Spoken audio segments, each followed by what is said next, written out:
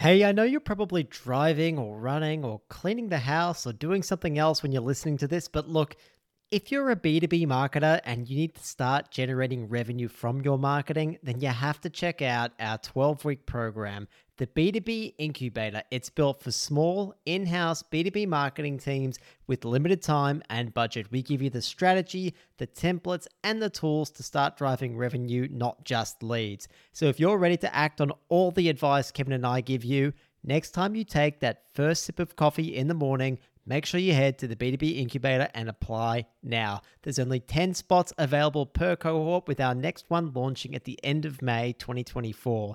Remember, the B2B Incubator, apply now so you don't miss out. We've had B2B marketing managers, CMOs, marketers in demand gen roles, content leads, and more all go through this program, and they're currently executing the demand strategies that they've created. Some are now even contributing as much as 80% of the pipeline to their business after working through it. Make sure you check out the b2bincubator.com and apply now to start driving more demand and more revenue for your brand. Okay, let's get on with the show.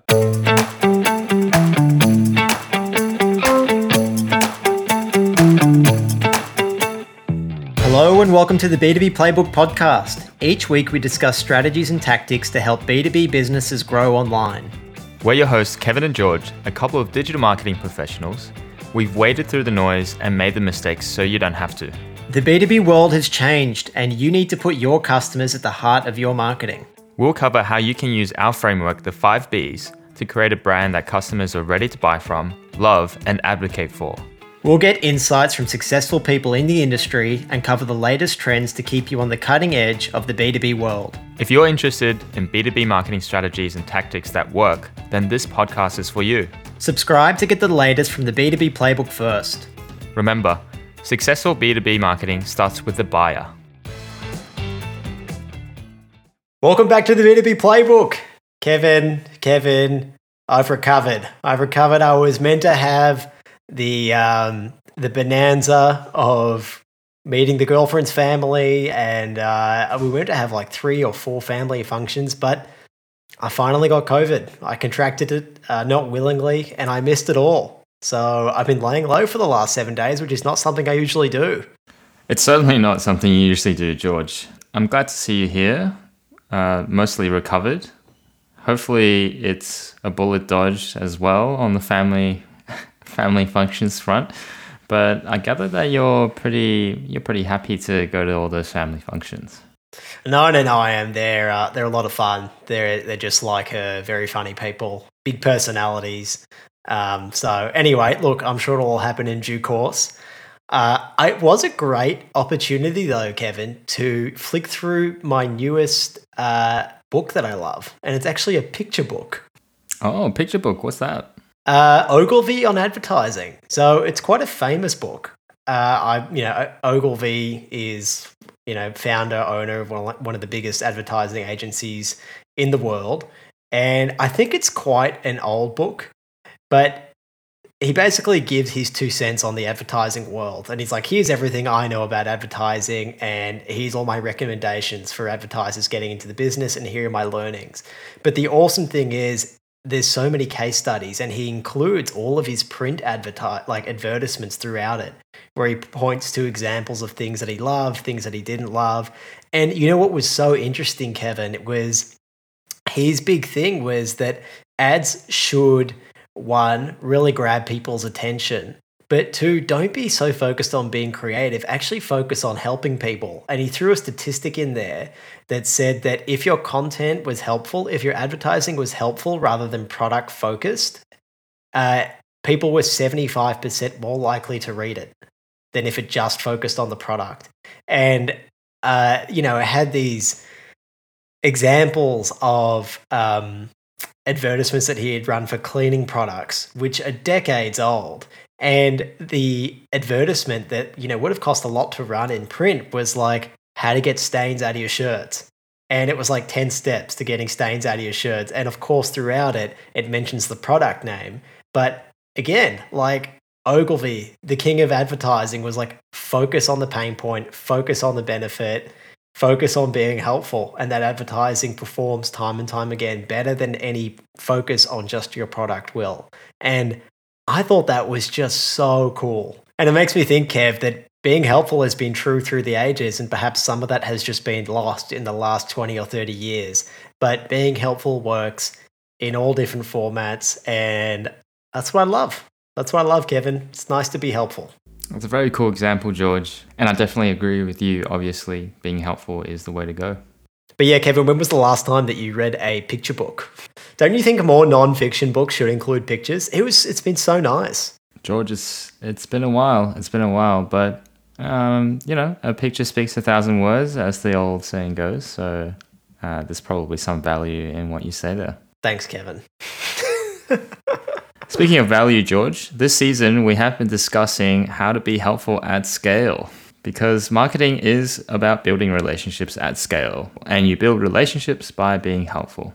And in order to be truly helpful, George, you need to be solving problems. And to solve problems properly, you need someone who actually knows what they're talking about. You need an expert. And that's the topic for this week. That's right, Kevin. You need an expert, because an expert is someone who's going to help solve your customers, your dream customers' pain points in a way that you, as someone in the marketing department, unless you're a marketing agency and that's your business, you probably can't do. I really wanted to talk about this today, Kevin, because you and I have been speaking to quite a lot of people in the B2B space, a lot of marketing managers, and the problem that they're having time and time again is that they're struggling to get the experts within the business helping them create content. They realize that they can't represent themselves as the true experts, and they need people in-house to help write that content. For example, if you work at a data consultancy, many of your clients are probably quite technical themselves. The people that you're communicating with could be quite technical. So how can you as the marketer be the one that's creating content that helps them? You don't really know what you're talking about. You know marketing really well. You might know a bit about the industry. You might be able to talk to some of the key points, but you don't know how to solve their problems in depth. That needs to come from the expert that's in the business. Yeah, George, that's right. The expert is rarely the person that resides in the marketing department. Your role, being a marketer, is to get buy-in from experts in the business and incentivize them as much as possible to start creating that expert content. But it's so hard, isn't it, getting these experts to help you create content? I mean, they just have so much other stuff they need to do. It was never in their contract. It was never in their job description that they'd be helping you write expert material. They're probably thinking to themselves, isn't that marketing's job? Like, what do those marketers even do? They just push stuff around. They're trying to get everyone else to do their job. So that's something that you're going to have to deal with. And that's why today we're going to give you 7 really practical tips on how to get buy-in from the people around you so they can overcome that, so they can actually have it worked in as part of their everyday job and want to help you create this content. But before we dive into all that, we want the listeners to imagine the expert utopia and what that would look like. In this world, your experts are helping you create your pillar content. You want your experts to regularly share their knowledge on their own with their own network, and on top of that, the companies as well. That's right, Kev. In this dream world, your experts are also building their own network. New and existing clients mention them when they talk to you and your business. Your experts get asked to feature as guests in others' content, to speak at conferences, to collaborate with other complementary businesses, to give their opinion on like really relevant industry topics.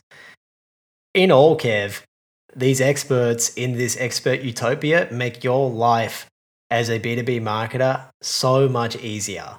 They sure do.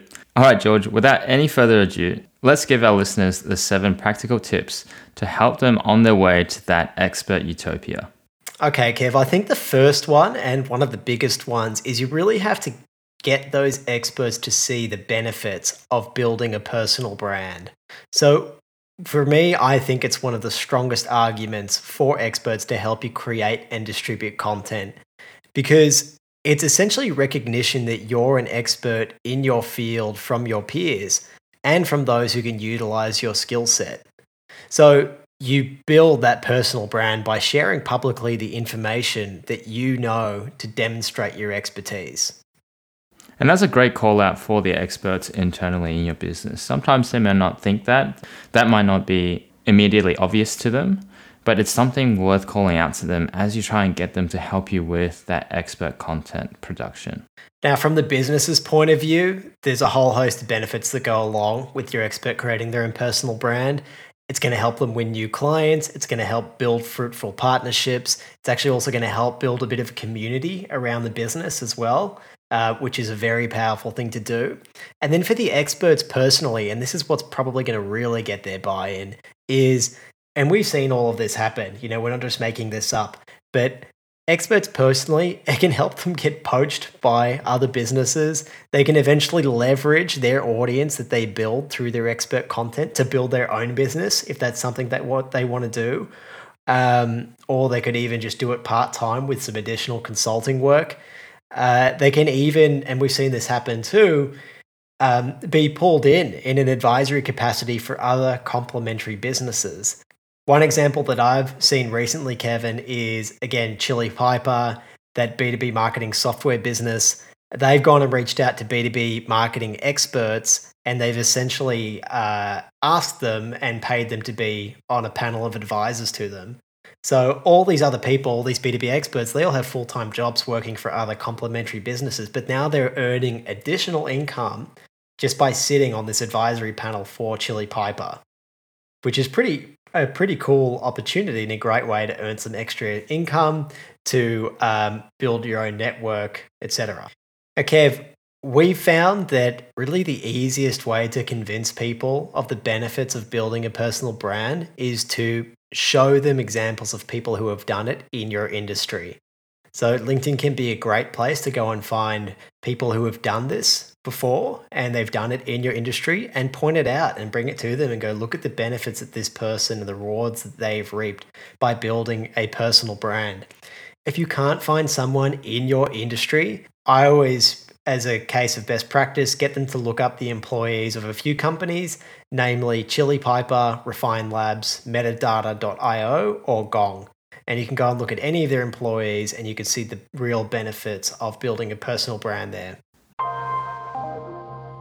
Sorry to interrupt, guys, but I need to let you know that our next cohort of the B2B Incubator is launching at the end of May 2024. If you don't know, the B2B Incubator is our program that gives you the strategy, the templates, and the tools to drive demand for your business in 12 weeks. We keep you accountable with live Q&A sessions and make sure that all your questions are answered. It's designed for small, in-house marketing teams with limited time and budget. We've had B2B marketing managers, CMOs, marketers in demand gen roles, content leads, growth marketers, and more all go through this program. They're all now executing the demand gen strategy that they created in the program, and some are now even contributing as much as 80% of the pipeline to their business after applying the principles from the program. So if you're stuck on the activity hamster wheel and you're ready to be a more effective marketer that contributes to the business, next time you take that first sip of coffee in the morning, head to the b2bincubator.com. Apply now. There's only 10 spots per cohort available. The b2bincubator.com. Okay, back to the show. Nice one, George. All right, let's move on to the second practical tip that we have. The second thing that you should be calling out to your experts is that they can get a lot of job security and possibly promotions along the way by helping you produce expert content. This is because as those experts develop their personal brands, they'll be bringing in work for the business. This gives the experts leverage. It's unlikely when things come to downsizing that a business will let go of a revenue generating asset. And that's exactly what those experts become when they build strong personal brands and start bringing work into the business. Yeah, how much easier is it, Kevin, to build a business case if you're going for the next promotion? If you go, well, look at this extra work I'm doing, look at the relationships I'm building, and look at how many people have mentioned me when they sign on as new clients. Like, I'm helping bring new business in the door, in addition to being the expert within the company. So it definitely helps you make a stronger business case. And I would say not to be scared of starting this process with your experts for fear of losing your experts. Sometimes businesses can get a little afraid of that. But it's important to understand that once experts start getting really invested in building their personal brands and talking about the business that they work in, they're actually likely to become more engaged with your business than before. So that actually, in fact, makes them less likely to leave because they feel part of the business's growth journey. That's it, Kev. And that leads us into the third practical tip, which is pump up your experts' tires. Pump them up. If they do get actively involved, as someone in the marketing department, you often have like a direct line to some of the executives in the business.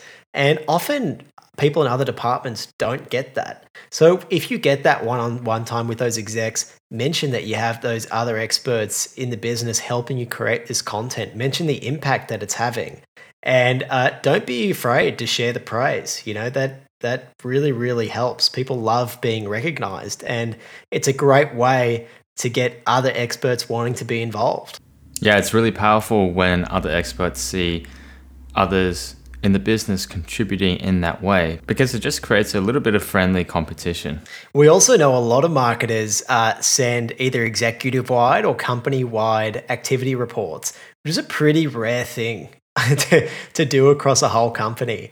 But if you have that ability, again, drop in the names of the experts who've been helping you out. Drop their name and give them the recognition that they deserve. Pump up their tires. It doesn't hurt. Nice one, George.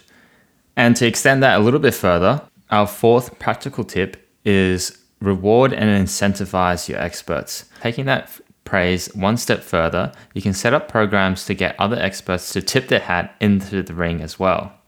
You can create Expert of the Quarter programs, for example, where the best contributors win a drool-worthy prize. Things like travel trips or time off or time in lieu. All these things are exciting to experts and really help get the expert program going. You can also work with their bosses and execs to have their contributions recognized as part of their KPIs. If it's part of what they're working towards on a daily basis as part of their performance indicators, they're much more likely to take it seriously to contribute to it regularly.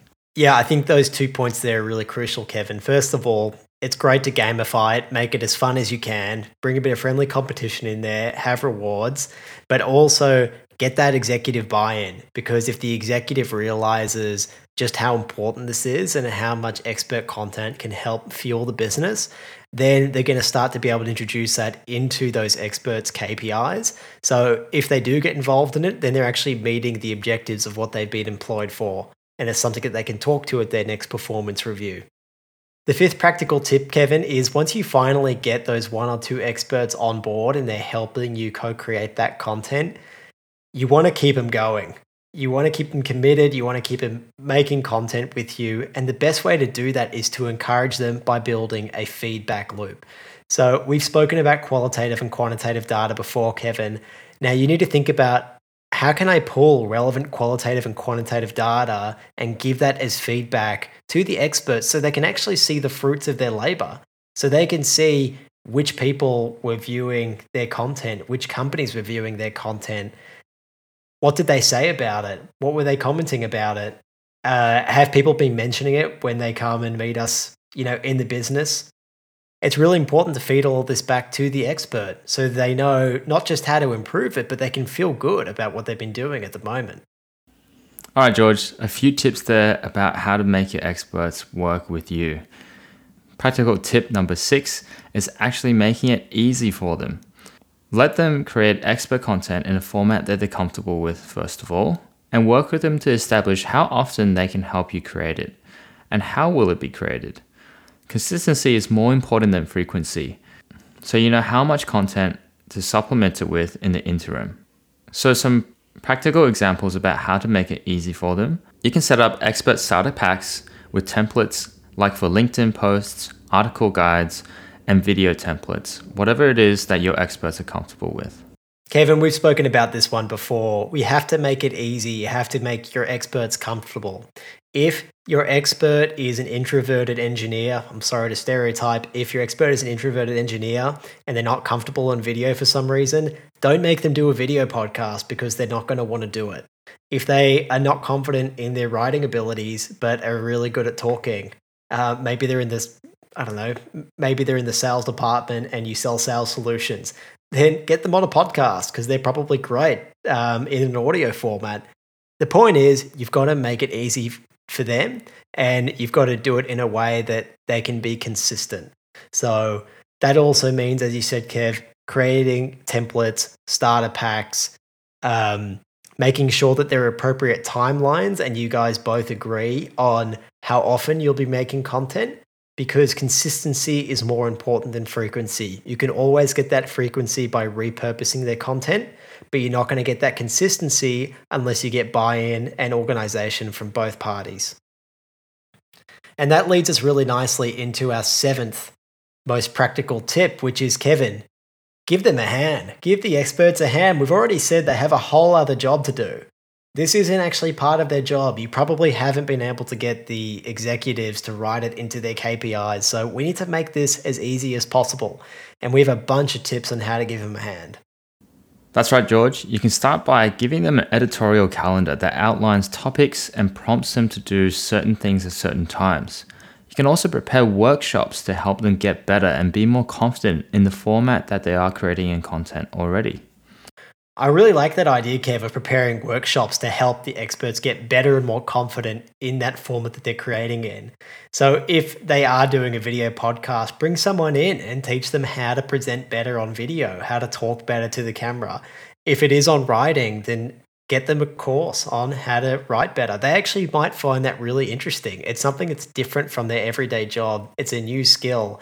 I think everyone, Kevin, has this inner desire to be, in quotation marks, creative.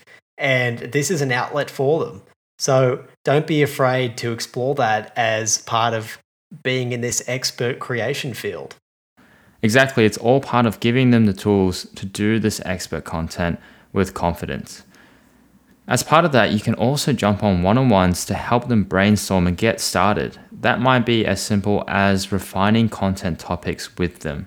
Sometimes they just need a sounding board to make sure this is the right type of content for the audience that you're trying to reach in your marketing channels. Another good one, Kevin, which I think really most of our marketers could jump on and do pretty easily, is to get on a video call with your experts, ask them questions about their topics, maybe questions that you know that your dream customers have, record their answers, and you can turn those answers into little micro videos for your content. So, that takes up less of their time. It comes off as quite natural, and it gives you some great content to put out there. And again, if they're not comfortable with video, you can make that like an article interview, a feature interview, if you will, with your internal experts. Another example, Kev, of how you can give your experts a hand and make their life as easy as possible is you can email them, industry relevant articles and highlight the bits that are important to them and ask them for comment. Give them the opportunity to put their own perspective, and they can make that public if they choose to do so. But it's all about giving them prompts, giving them information so they don't have to go out there and look for it. You can then just feed it to them, and then all they have to do is apply their expert brains to it. Let you know what you need to know, what your dream customers need to know, and then bam, you've got some great expert content. Yeah, great idea. And finally, to give your experts a hand, you can also create and give individuals a list of writing prompts relevant to their unique content themes or expertise. This can come from the pain points that we've been talking about that your audience really care about. All right, Kev, but what if you've tried all the above? You've done everything you can, you just can't get the experts to budge. Maybe you guys are at a earlier stage company and everyone is just super pressed for time and they're taking on more clients that they can chew and they just don't have time to help you at all with this. What can you do, Kev? Well, there's a couple of options that we often talk about and we recommend to others. The first one is you can hire an expert for the sole purpose of content creation. This doesn't have to be full-time, but you can quickly get an expert in to start getting the content going. The benefit here is you can also leverage those experts' relationships as well. So that expert, Kev, that can be someone who is either like an up-and-comer in your particular industry, and they could be looking for some more additional consultative work. It could be someone who's recently retired and looking to keep busy, but they all bring with them a host of experience, expertise that they can talk to, and as you mentioned, Kevin, a network of existing relationships. And that network of existing relationships could be your way into having collaborations with other relevant complementary businesses, or it could even be introductions to potential dream customers of yours as well. So there's so many benefits that can come from bringing in an expert. But it's important, as with anything else, to make sure the experts that you bring in for this capacity is aligned with where you want your content to go and what your audience would like to see. Now, another option that we often talk about is you can start your pillar piece of content where you bring in experts onto your show and rely on their expertise to fill out the conversation. So, for example, you could interview experts already well known and existing in the industry for their opinions on particular topics that you want to have content on. I think Mason Cosby said it best, Kevin. I think, is it next week? We're going to play our episode with him. But Mason says you can be the host of the expert party, right? So you be the place where all the experts come. They give you all the great content because you can interview them. And then all of a sudden you get to associate your brand with their expertise. Yes, that was a great point by Mason. And that, Kevin, is something that all of our marketers can do. You know, you just need to create, I guess, that show and have a format where you are able to have guests on. And that requires the least number of resources, the least number of people to convince to let a program like this happen, and is something that you can see a lot of results from quite quickly, because with every expert that you bring on your show, you're exposing your brand to their network. Something that Mason also does, which I think is really clever, Kevin, is he positioned his show as a way of solving a peripheral problem for a lot of their ideal customers. So Mason works for a B2B marketing agency called Mojo Media Labs, and his podcast is all about hiring.